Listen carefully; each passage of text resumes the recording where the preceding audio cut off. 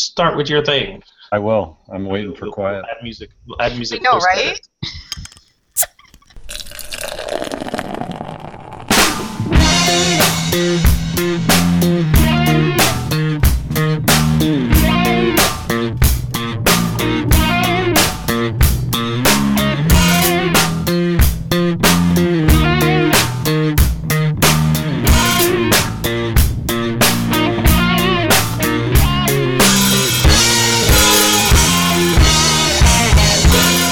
Welcome to episode 22 of Pub Theology Live, a weekly conversation on life and faith over a pint or other fine beverage.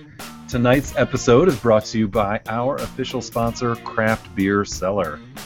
Craft Beer Cellar is a family of retail craft beer stores focused on amazing beer, hospitality, and education, with 25 locations in 11 states across the country. Visit craftbeercellar.com for a location near you. And by listening to us, you can win free beer from Craft Beer Cellar. Free beer is good beer. Just join our conversation on Facebook or Twitter. On Twitter, follow at PubTheology and use the hashtag PTLive. And if you're on Facebook, just comment on facebook.com/PubTheology at any time you are listening to this. And at the end of the month, we'll pick some of the choicest, wittiest comments and send you a gift card to Craft Beer Cellar. Also, if you want to, you can watch us live Tuesday nights, 9 p.m. Eastern Time at pubtheology.com. And as always, download us on your favorite podcast catcher, whether it be SoundCloud, Stitcher, iTunes. We're out there. Except tonight, we're at 10 tonight. We are at 10 tonight. Oh yeah, that's right. We are at a much later time than usual tonight, but I think everybody might be in bed right now. But it's alright. We realize most of our listeners listen to the audio after the fact, but still tune into the video because you miss our priceless facial expressions. You miss Brian, and I don't know what's got going on with the hat tonight. I have a very colorful shirt on, with lots of dots gray. on it. Are you colorblind? No, it's not gray. That's just the thing. It's kind of a bluish thing with like these little floral dots, but you can't really see it from the thing. It's not gray. It's got a bluish thing to it. And yeah. So I would add that if you want to up your chances of winning free beer, give us a 5-star review on iTunes, and that will, I'm just saying, we like sucking up. That's what he's saying. Could up the ante for that free beer. So check us out on iTunes, and please leave us a review. We'd love to hear from you. And tonight, we are discussing the quandaries of time.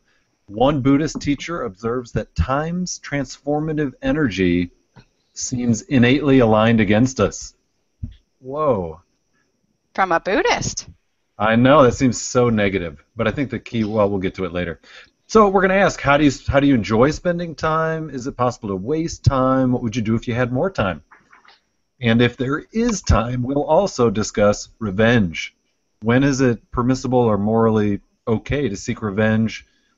Is suing someone a form of revenge? And have you ever been involved in a lawsuit? And most importantly, who would Jesus sue? So, pressing questions that we are going to dive into tonight. He would probably sue us for defamation of character in this podcast. Hey, listen. Exactly. Just saying. You're just saying. Well, my name is Brian Burkhoff. I'm a pastor and the author of the book Pub Theology. And tonight I am drinking an IPA from Latitude 42 right here in Portage, Michigan. And with us we also have Tina Simmons and Ogun Holder. Welcome, Tina. Hello. So tonight I'm back to the wine. I have a 2012 Merlot from Maryhill Winery, which is local to Washington State, where I live. I'm hoping to go visit there very soon. I hear it's really cool, and they have a castle nearby. Yeah, so that's what I'm drinking. What about you, Ogun? I'm going healthy. I'm drinking organic beer tonight. Sweet. It is from Peak Organic, the High Note, a white ale brewed with lemongrass And since everyone is saying where their beer is from, apparently Peak Organic is based in Portland, Maine. ME's Maine, right? Yeah. I should know. I'm a New Englander now. Well, Portland, at least it's close to you. It's in New England. It's close to me. It is in New England, and if this is perchance your first time listening, I am a Unity minister. I am in Unity on the River in Amesbury, Massachusetts, and I'm also the author of a book called Rants to Revelations. So look that up on Amazon and get my book sales going again. I got another royalty check just the other week, a whopping $1.42. That's the one I bought. There you go. Exactly. You know, if we're pitching stuff here, I'm an online business manager, and I could use more clients if anyone's out there. Pitch it. It's Brian's fault. He started the trend. There it is. Well, you know. Everybody's selling something. You know how it is. I figure my book relates to something or other here. He does have a point there, Ogan. Listen. We're talking spiritual and theological things. My book relates to. It does, absolutely. Yeah. What you got, Tina? How you related? Because we are online and she is online. My presence in your life is spiritual. Damn. Okay then. Whatever helped you sleep at night. Let's jump in, shall we? Yeah. All right. So our opening question asks, what is your favorite way to spend time? TV. TV. Love me some TV. All right. It's you know, I'll say this. It depends on when you ask me. I go through different phases. Like some phases, I gotta have a good fiction book open, good literary fiction piece. I love reading too. But right now I'm in a TV phase. My daughter and I are working our way through a wonderful Netflix series called Marco Polo. So we get a little, I'm sure, over-dramatized history, but it's wonderful. It's got everything you need in a good series. We've got romance, we've got misogyny, we've got lots and lots of violence, especially in the form of cool kung fu. You watch this and you are grateful for the fact that we live in 2016 and not, way back then when we as humans weren't just as evolved as we are now. Okay, but when they write the movies about our era, do you think they're Yes. going to look at them and be like, oh my God, I'm so glad I didn't live back then? Oh, absolutely. Yes, they will. Yes. By the way, give that mic of yours a little tap or something. You got a little wonky on us there for a moment. What's happening? My battery is coming closer. No, it's still fuzzy. Still got fuzzy. some choppiness happening there. So what about you, Tina? What is your favorite way to spend time? You know what? It depends on whether I'm in a people mood or not. I love to hike. We were out kayaking today. I love that. I just love being outdoors. One of my favorite things to do is sit on my back deck and read, or just sit out there and chat with people. I don't know. I guess I'm an adventurer. I like going new places. I love trying new things. Oh yeah, I like to travel too. Lots of travel. When you have time in your TV schedule. Yeah, exactly right. I take the TV with me and watch it on the plane. Come on, this is 2016. TV is no longer bound by schedules and living rooms. Get with the program. Sorry, Joey, we were going to go back to Paris next summer, but I looked at the TV guide and it's just not going to work. What about you, Brian? What do you like to do? Well, for me, I love to read, so I can always fill some time by reading a good book, whether it's it's spiritual related or history. I love reading history. I love a good novel. Occasionally something political. So I do love to read. Also, one of my hobbies is disc golf. So I just came from a tournament tonight, even sporting the Nice. Pro Tour shirt here. So big fan of throwing some discs, trying to get under par, and of course I love hanging out with my kids. They're They're a ton of fun, and we do some hiking and camping and hanging out, and that's always awesome. So As our fun activity, I make our board of trustees of the church. I make us do in every year at least 2 or 3 group fun activities that have nothing to do with church work, church business. We go hang out. The next one we're looking at doing is disc golf. do it. Yeah. It's very accessible, and there's some great courses up in New England. Boom. Yes. I mean, we got one right here in the town park in Amesbury. So yeah, we're gonna go do that. Yes. And in terms of TV on Netflix, I highly recommend the series just came out called Stranger Things. I've heard good things. I am going to check it out. I've never heard of it. It's gotten great. I've heard it from a number of people that that's a must check out. So we'll definitely do that. Now, so I'm hearing my mic is still kind of. Is that? Are you both hearing it that way? Or is it just Eugenia? You hearing it that way too? Both of us. It's dropping out. What's happening? It's just really choppy. It doesn't sound like bad internet. It's just choppy. Well, maybe just my voice, because I've been like. You were clear at the start, so I'm not sure. I don't know what happened. What happened? I don't know. But we're gonna have to stop it. I don't know. The train has left the station, man. It's a night of ours. All right. So, so a follow-up on time is, what is time? And has your view of time changed from when you were younger until now?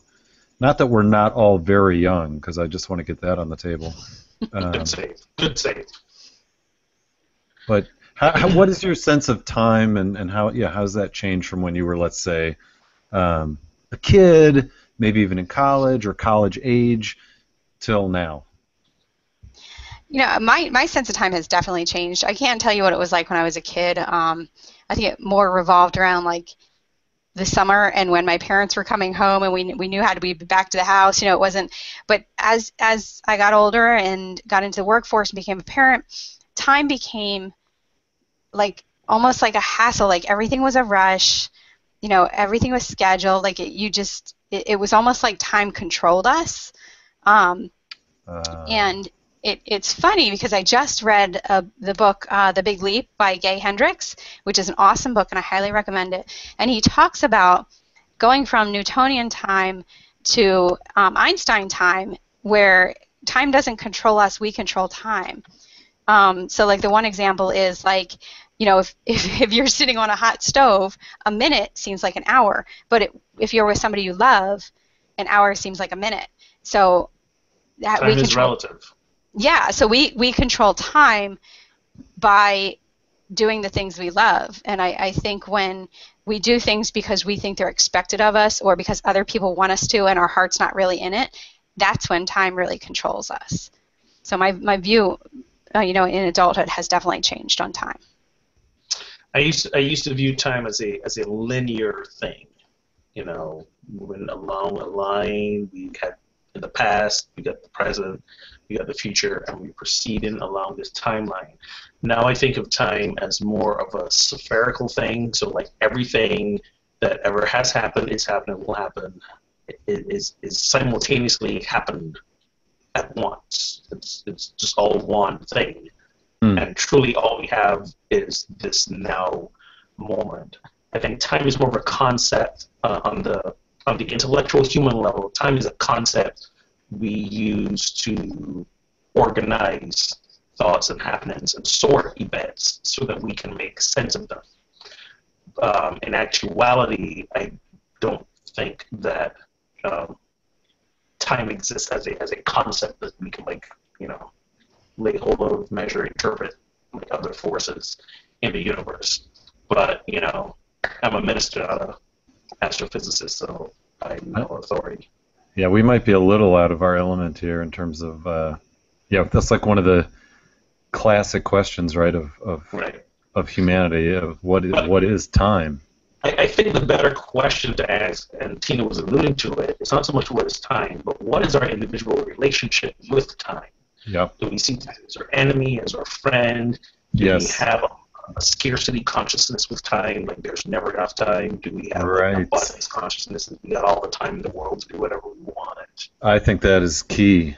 I think that's a key thing, Ogun. And I think as Tina was alluding to, I think when you're younger, or at least for me when I was younger, you don't think about time, right? It's just you're just doing stuff and you're just enjoying life, and there's just you're just in the moment, and it's like, you know, summer days could seem limitless, and there's going to be a bunch more summer days, and you know, you don't even know what day of the week it is. But then as you age, you become more conscious of, well, it's Wednesday, and this weekend I got to do X, Y, and Z, and my summer, you know, my weekends are booked this summer through second week of August, so summer is going to fly, and man, it's almost fall, and you know, so you just have this like this rush. You can have a rushing mentality, or as you said, Ogun, a scarcity mentality with time. Right. And I think one of the practices I'm trying to incorporate is being present, aware of the present moment, and being present in the present moment as much as possible. And when I do that, I feel like I tap into a little bit what it was like to be younger and not really have a concept of time or worry about, can I get everything done? It's like, no, just be here now. And I think you totally hit the nail on the head there. And you're more in the flow of life, and I think you experience a lot more synchronicity in life when you are present. You know, when you're totally mentally there for the present moment, more good things come to you. You know, it's just you handle things better. You're just kind of in the flow. You know, so I think that's a huge concept that a lot of people are trying to teach. A lot of, you know, the Jack Canfields and the Gay Hendricks, they're trying to teach that to stay in the moment and be present in the moment, and you know, because all the 95% of the stuff we worry about doesn't even happen. You know. Exactly. And half the time that we feel stressed, it's because we're either looking back and looking at what has happened and either regretting it or wishing we could do it over or have it change, or we're looking ahead and we're worried about what's going to happen, you know, in 5 hours or in 5 days or in 5 years. And I think you nailed it, Tina, when you said if you're in that moment, half those things you're worried about, A, aren't even going to happen, and B, you're more able to tune into making good decisions and being, you know, your best possible self in the moments that you have. But I also see it as a spiritual practice. Like I always tell people, there is no time in God.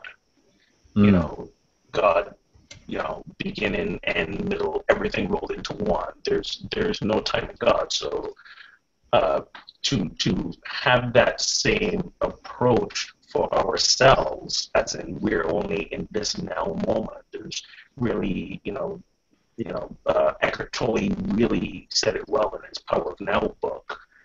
You know, if all we have is this now moment, there's no before, there's no after. Time ceases to be a concept that really influences us as we move through our day. I think that's the hardest practice, I think, of this human journey, to stay in the now moment and not, you know, perseverate over the past or worry about the future.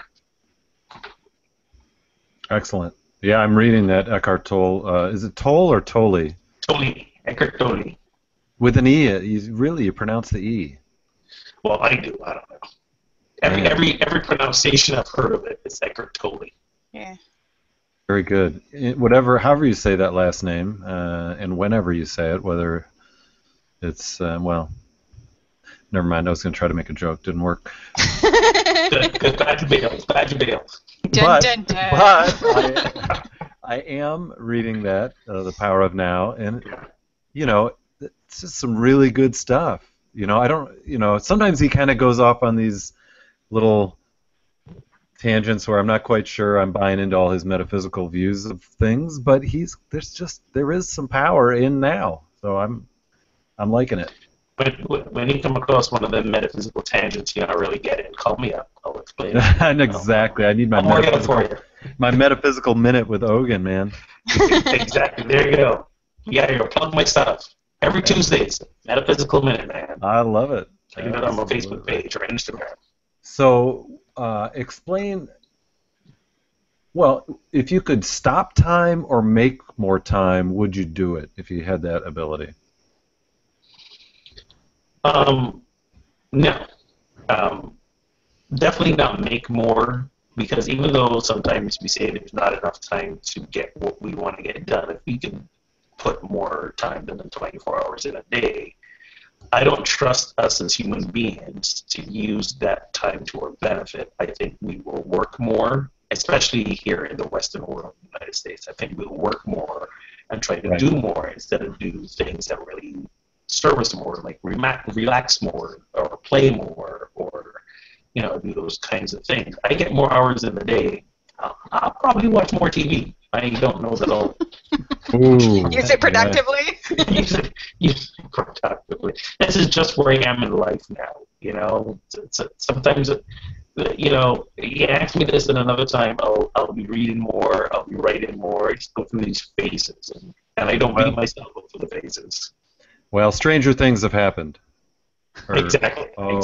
Whoops. Seriously though, really good series. I know. But the fun part of it is one of the stars of the show comes from Newburyport. He's a Newburyport native. Nice. And his sister goes to the same dance studio that my daughter goes to. So it's like weird to like see this kid. Well, he's not a kid. He's 20, early 20s, but we're like, yeah, we know him, kind of deal. But it's a real fun series that kind of addresses the time issue, because I won't do any spoilers, but the whole series is like raises the question of other dimensions, nice timelines. Yeah, love it. So could you say a little more about what you said? There is no time in God. I liked that line, and I'm wondering. Many views of God sort of see God as outside of time. Is that something we as finite beings can access or be in somehow relationship with? Say a little bit more about that. With the no time in God concept? Yeah. So a practical example would be this idea of releasing our attachment to when things happen.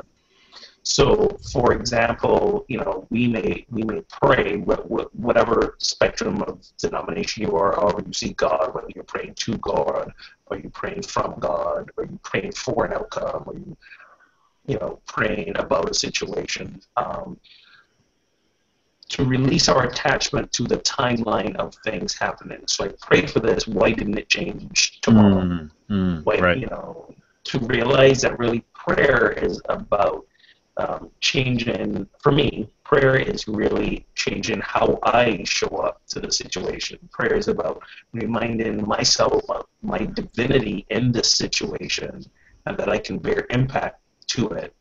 And then I need to release any attachment to any timeline around the thing. And where we run into trouble, I was talking about this in one of my classes I was teaching tonight, was that when we don't get some instantaneous result or something within the timeline that we want, we say our prayers are ineffective, or God's not listening, or this doesn't work. But, I don't, God, however you want to understand God, whether it's a personhood or simply a presence, isn't measuring things in time.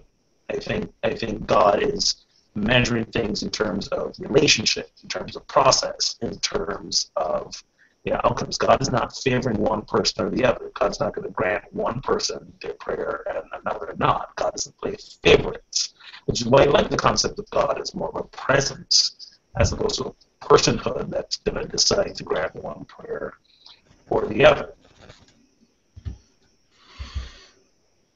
Did I answer your question?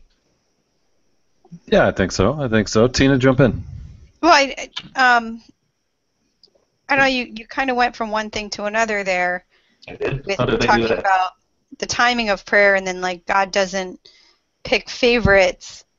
answer one prayer and not another. But I mean, how do you explain that? God's sitting there answering every single prayer. I mean, I get the whole God doesn't pick favorites things. No, I'm saying sometimes that's what we think when we put a timeline to prayers. That's our perception. That's our perception. So we say a prayer, or we hold a prayer intention in our hearts, and we don't see something different happening tomorrow or the next week. And so maybe one of the things we say is that, oh, God didn't hear my prayer, or God's not answering my prayer. Okay, but it's very possible that that thing never happens. God doesn't answer every single prayer. Well, so it's not necessarily a timing thing. I know. I'm just saying that that's maybe one of the options that some people go to because we have an attachment of time. No, I don't believe God answers prayers. I don't believe God is a person or an entity out there that's going to answer our prayers. What I believe about prayer, and this is the unity approach, is that prayer is an affirmative approach that reminds us of our own divinity within a situation. So if we're in a situation, that we don't like, so let's say we lost a job, we got fired, we got laid off, and we had the older way of prayer, or the anthropomorphic God, the classic way of prayer is like, dear God, I lost my job, help me with a new job, get me a new job, God. We pray to God for an outcome. The more affirmative way of saying it is, because I am the divine presence of God as well, imbued with that same creative energy, the same creative presence that God is, I can make choices. I can hold that space and realize that how I approach life, my mood about life, my feelings about where I am, are not predicated on a job.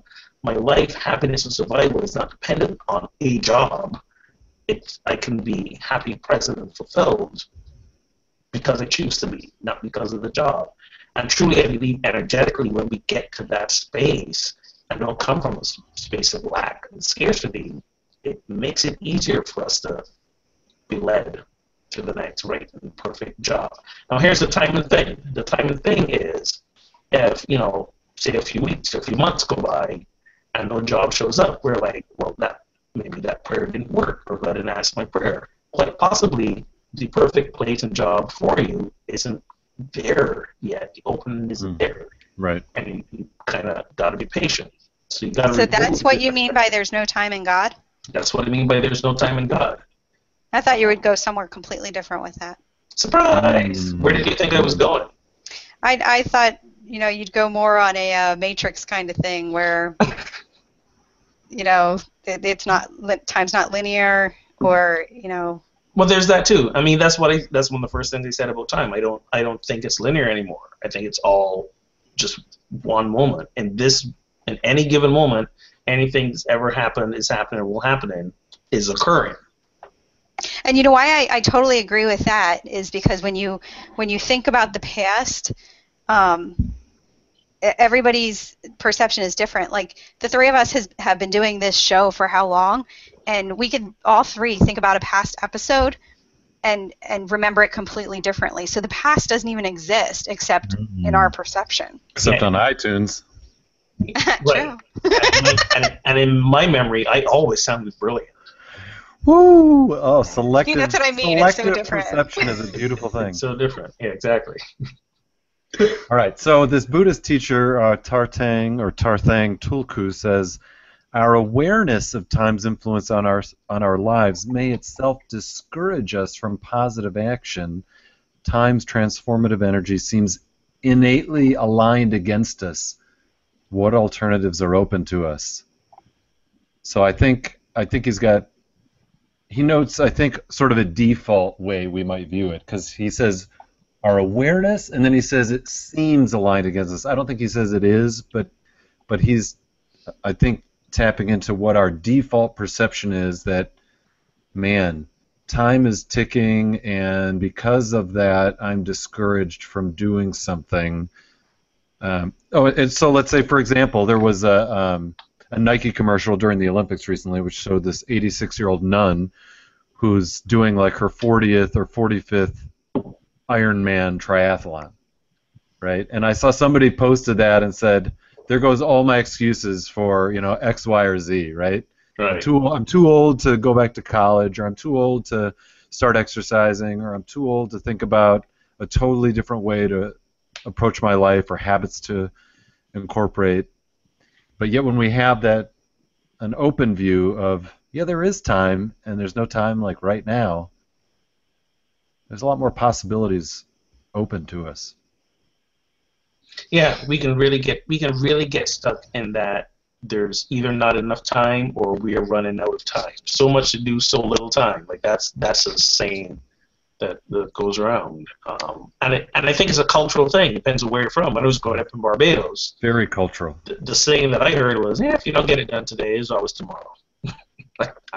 Yeah, right. It's amazing anything got done at all. That's why I love the people from the islands. That's freaking awesome. It is awesome. I mean, when I spent a year in Turkey, and I remember before going, they said, "Be prepared to get a lot less done in a day than you are used to." And part of that was slower pace of life, more laid back, but of course part of it was also you don't speak the language, and it's just going to be harder to do things.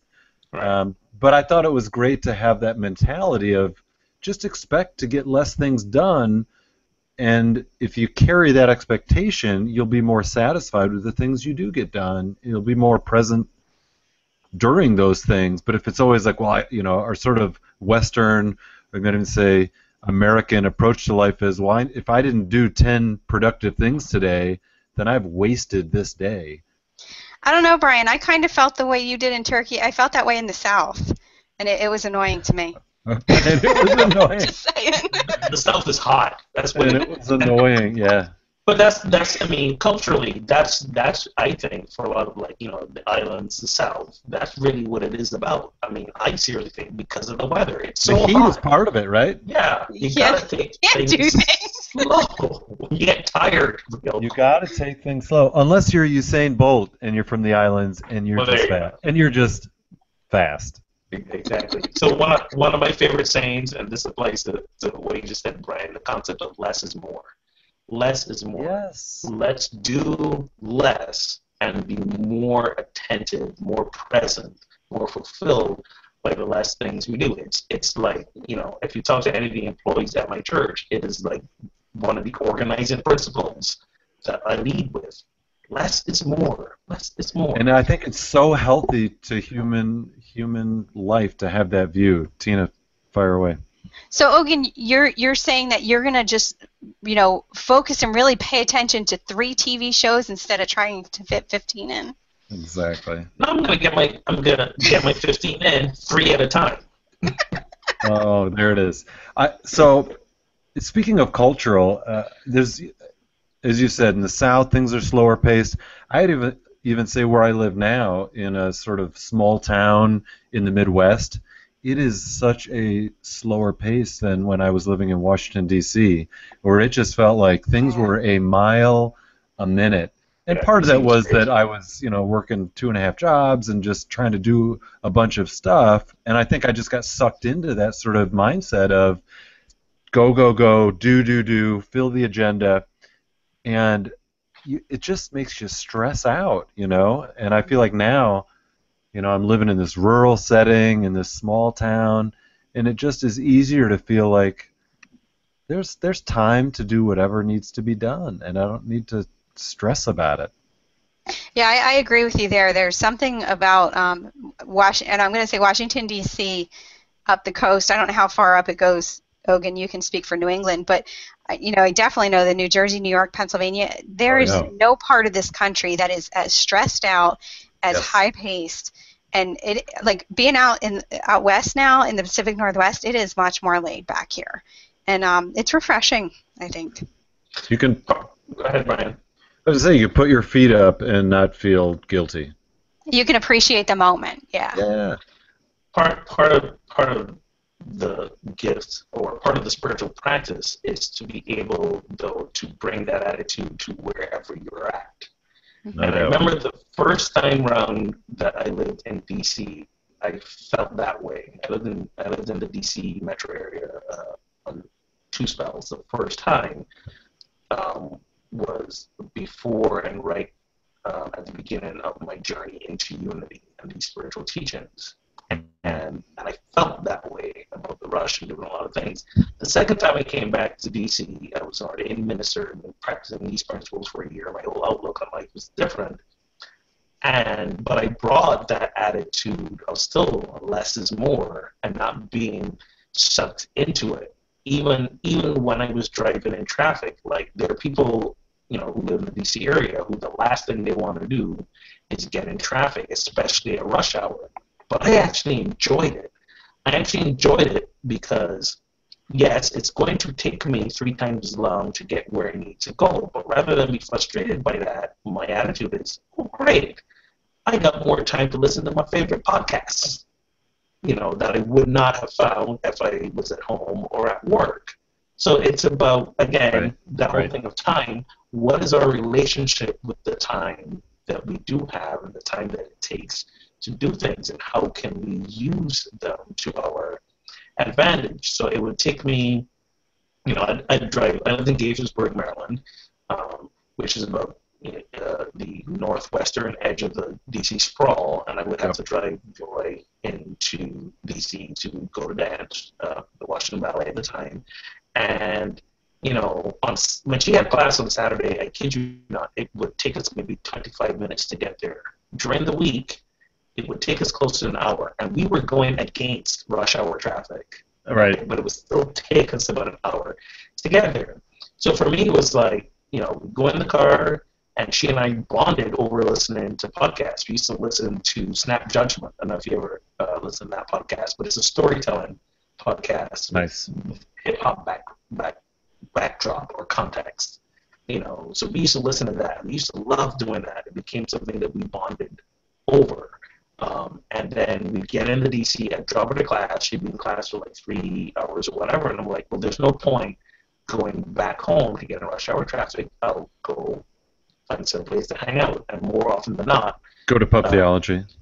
I'd come to Pub Theology sometimes, yes, or I'd go to, there was this bakery that had a beautiful little back, what do you call it, porch area in the back, and when it was warm out, I'd go sit, read, enjoy the time. But we can feel, even in the midst of the storm of people rushing around and feeling frantic, we can be the eye of the storm and be calm. That's the spiritual practice.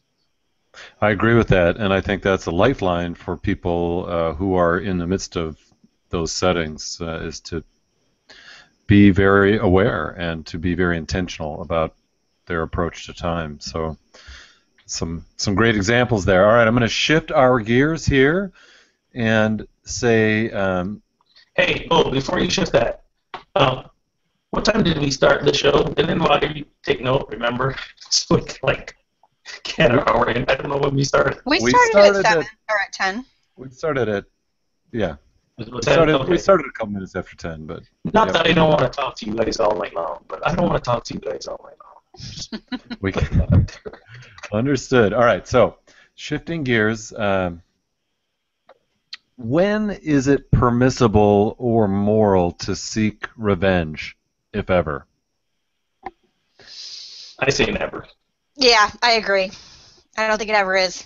It's your perception versus somebody else's, and as long as you take that stance that you're right, the other person takes that stance that they're right, you're never that's what starts wars. You do something to them, they do it back. Nobody ever wins with that stance. And again, I'm going to bring up Gay Hendricks.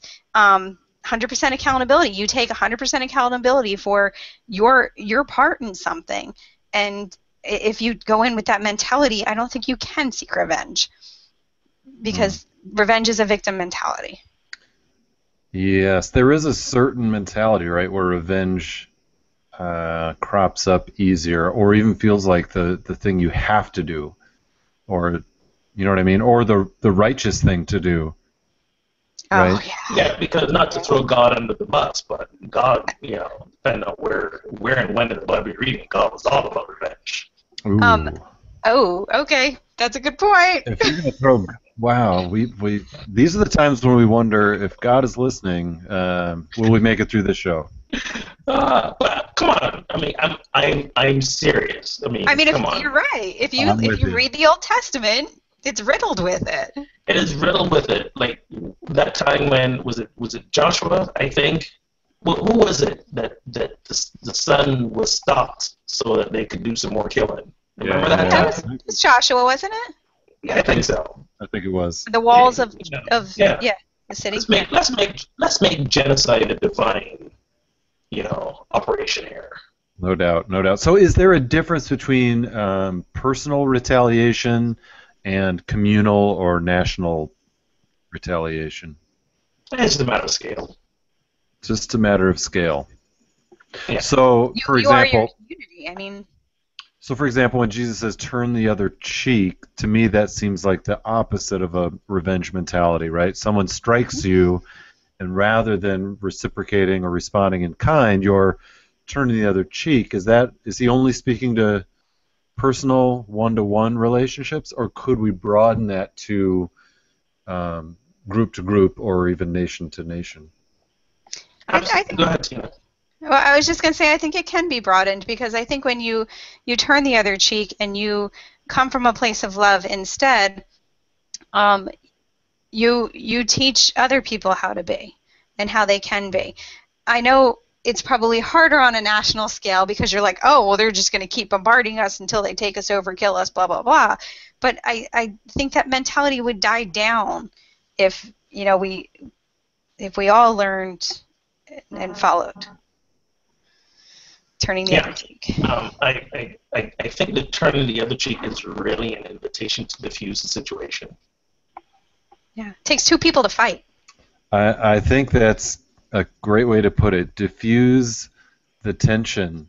Because in all honesty, our foreign policy looks nothing like turn the other cheek. It's you're goddamn right we're going to kick the hell out of them because don't they know who they're effing with? This is the United States of America, and Exactly. you don't do that to us.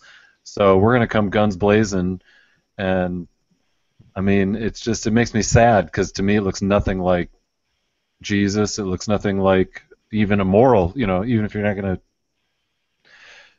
go with Jesus, it looks nothing like the moral thing to do or the thing to bring about greater peace in the world. It looks like a way to stoke the fires and keep people pissed off. And stay in power. It's about power and control. It has, yeah.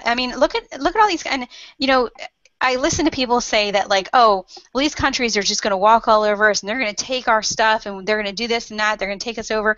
Look at all these countries who live in absolute peace. You don't hear anything about them on the news. You don't hear about Sweden, Switzerland, and some of the South American countries that, they just stay out of other people's business. They just focus on themselves. They also know they don't have a big enough army to pick a fight. There's that too. Because it's not their focus is to put their entire economy into an army. My favorite laugh this week. I was watching Daily Show, and they sent an interviewer to a Trump rally, and one segment they were talking to a woman, and this is the part I found most fascinating. They were talking to a woman who was saying a woman should never be president. Okay, so this is a woman who was saying a woman should never be president. When he asked why, he said, because women are riddled with hormones. Women will start wars just like that because the hormones take over. What? But it gets better. So the interviewer's response was, well, haven't men pretty much started every war that's ever been? And like she just was silent. She had nothing to say after that. Exactly. I just thought it was hilarious. I was dumbfounded. And that's the I'm gonna go off on a rant. I'm sorry. Uh-oh. That is the mentality that drives me insane about this country, and it comes from men and women alike. Because the women that are getting into power, and I'm sorry, whatever you believe, they're only getting there because they're acting like men. We do not value the gifts of women in this country, and it is the number one thing. If we started valuing the gifts of women, the gifts that, and I'm going to say the gifts of the feminine because we all have them. if we start valuing the gifts of the feminine, our country will right itself, because the gifts of the feminine are love and kindness and gentleness and wisdom and peace. I mean, men and women both have wisdom, but I'm just saying the wisdom of the heart. And those are the things we ignore. We are such a headstrong, power-hungry country, and that it would solve so many problems if we just valued the gift of women. And I'm saying men and women alike, because it's just like the woman you were talking about. Can I get an amen? Preach. I hear you, man. Amen. Oh my goodness. Amen. She's Rant over. All right, so along these lines of revenge, have you ever sued anyone or been involved in a lawsuit, and is suing someone a form of revenge, or is there a time where a lawsuit might be the moral thing and it's not done in the spirit of revenge? I would say yes. Not necessarily moral, but not in the spirit of revenge. I think in many ways we've created lawsuits as the legal way to get compensation. So, for example, if there's been an injury done to you, like an accident, you may use a lawsuit to get the other person's insurance company to maybe fork over some more money to cover your bills. And I don't think that's for revenge. And that's not revenge, right? Right. Might be the right thing. Yeah. I'm sorry, because that's how our system is. We're railroaded into it sometimes. Right. And I'm not saying, and I'm not advocating it or saying it's the best way to do things, but it is a system we have set up, and I think there are many who take advantage of that in the name of revenge, which is not okay.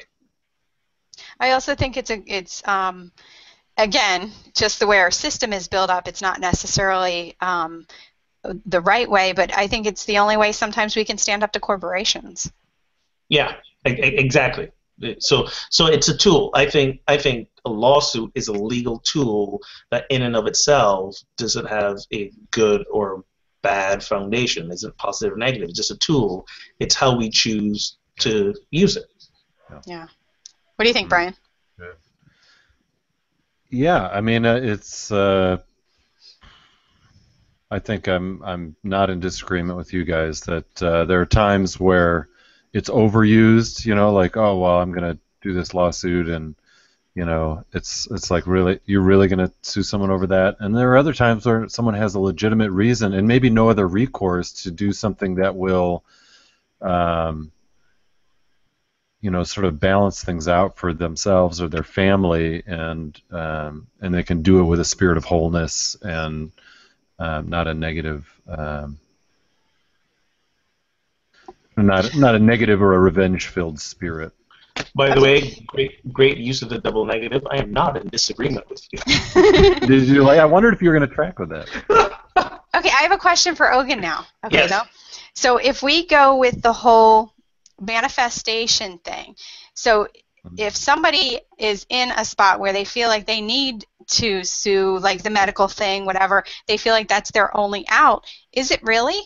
Or is it the only one they see? If they choose not to do that, is it possible that they're going to come about that money some other way or get their problem solved some other way because they're choosing to turn the other cheek and not, take that stand and fight back and take that route?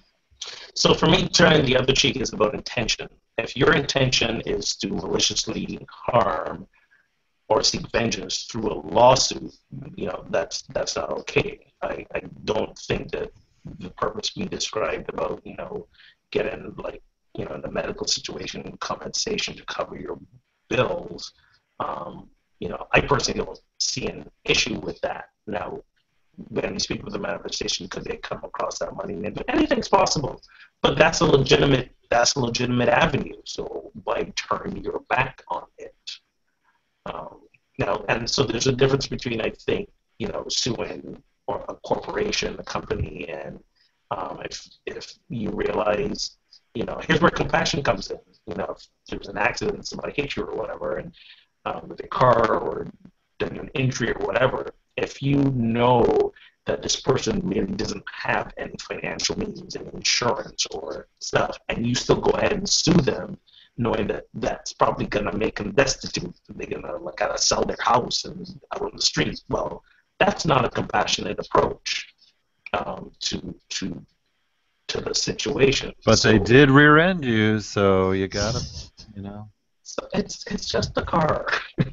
Up It'll to be you. all right. Life will go on. So I think to go back to revisit Tina's rant.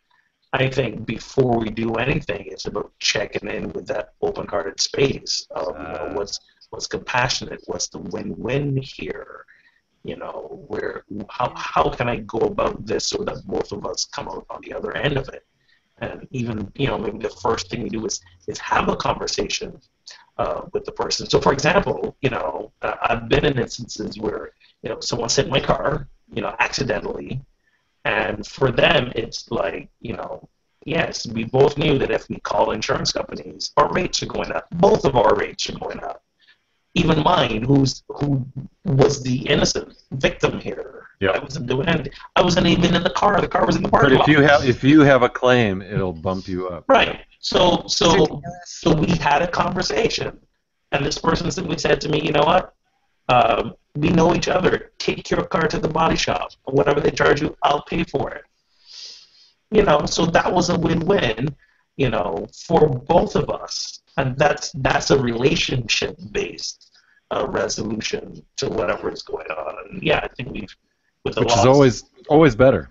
always better. And yes, with lawsuits and revenge and all that, we've gotten away from that and had to circle back to my TV watching and this Marco Polo thing I'm watching. That was a time where it was all about revenge. That was the driving force for pretty much almost every decision they made, and it resulted in a lot of dead bodies and a lot of betrayal and stuff like that. So, I think as a society we've still evolved the whole ways where that's not the driving force, but still got a ways to go. We got a ways to go. We still have a way because I think there's a lot of mentality out there about I need to get mine, and if it's at cost to you, I don't give one. I don't give a rip. But I loved how you said we need to check into that heart space and say, what is the win-win here? What is the thing that is good for them and good for me? And if there's any space in which there is something where that could happen, let's pursue that. And I think that is the higher spiritual level that we need to aspire to as humanity, the more enlightened view, what have you. But man, let's get there, how do we do that? Did you guys ever read the book The Tribe by Sebastian Junger? Nope. It talks about how we're so disconnected from each other now that if we had a tribe mentality and everybody kind of knew each other and knew everybody else's place, this wouldn't even be a question we'd be discussing. I blame air conditioning. What? I blame air conditioning. We don't get it out. The root of all evil. We don't sit on our front porches like we used to. Exactly. Sociologists realize this. Yeah, air conditioning. And TV. Just saying. Right. I can watch on Not my porch from my tablet. I can invite people over who are on their porches. Come sit on my porch and watch on my tablet. Oh. Justification. Holy cow. Wow. Well done. Well done. It's one of my great joys in life. I freely admit I might watch too much. I mean, I'm with you, though. If only humanity could get out on our front porches and watch some TV there together. I mean, just think of the exactly. Or even the better, problems we would solve. Watch TV and then come out on the porches together and talk about what we just watched. Yeah. Ooh, post-show. Well, post-show.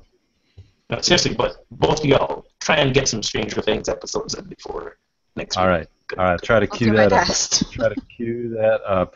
All right, folks. We are getting close to our hour, and I'm just wondering, is there anything else you want to hit on, or any final words of wisdom? In Stranger Things, Return of Winona Ryder. That's all I gotta say. Oh, sweet. Yes. If that doesn't entice you. Little teaser. Well done. But yes, I go back to my favorite phrase, no time in God, and my other favorite phrase, less is more. Stop fixating on the qualifier of success is how much we've gotten done in a given day, and more about how meaningful, how present, how compassionate, how serving others were we in a given day. Even if there's one thing we did, I think that's kind of the shift we all got to embody. And you know what, again, for somebody who has virtually spent the last 2 years in solitude, except when I was traveling, you know, I have to say I've realized how important community is, and it's like, you know, like you just, how did I affect other people today? How did I connect with other people?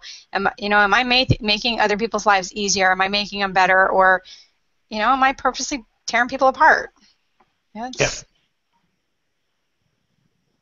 Yeah, and I think great discussion tonight, and I think I would reflect back on our discussion of time and say, you know what, time is a gift of each moment, and none of us know how much time we have in this present life, but we have right now, and so the more we can seek to be here each moment, I think the wider our hearts will be to be present with those we're with, and not grasping to be in a sort of revenge, sort of get my own way sort of mentality. And whether let's get there together. You know? Let's get there together. And whether time is real or not, I look forward to starting the show earlier at the correct time, because I am so tired right now. He is tired. All right. Well, it's past someone's bedtime, and we're grateful to all who tuned in live and those who will tune in to the podcast. Please connect and spread the word for us on social media. You can find us on Facebook and Twitter and maybe the Instagrams. You can listen anytime on SoundCloud or Stitcher or iTunes or whatever your favorite podcast app. Or YouTube now. Aren't we on YouTube now, Brian? Oh yeah, we're on every tube. I mean, We've always been. We're on the tubes and the tunes and the what have yous. And if you would like to find a conversation like this happening at your local pub or brewery, check out pubtheology.com, where there is an official directory, or you can find out resources to start your own group. And again, thanks to our sponsor, Craft Beer Cellar. Visit craftbeercellar.com for a location near you. And that's a wrap. We are out.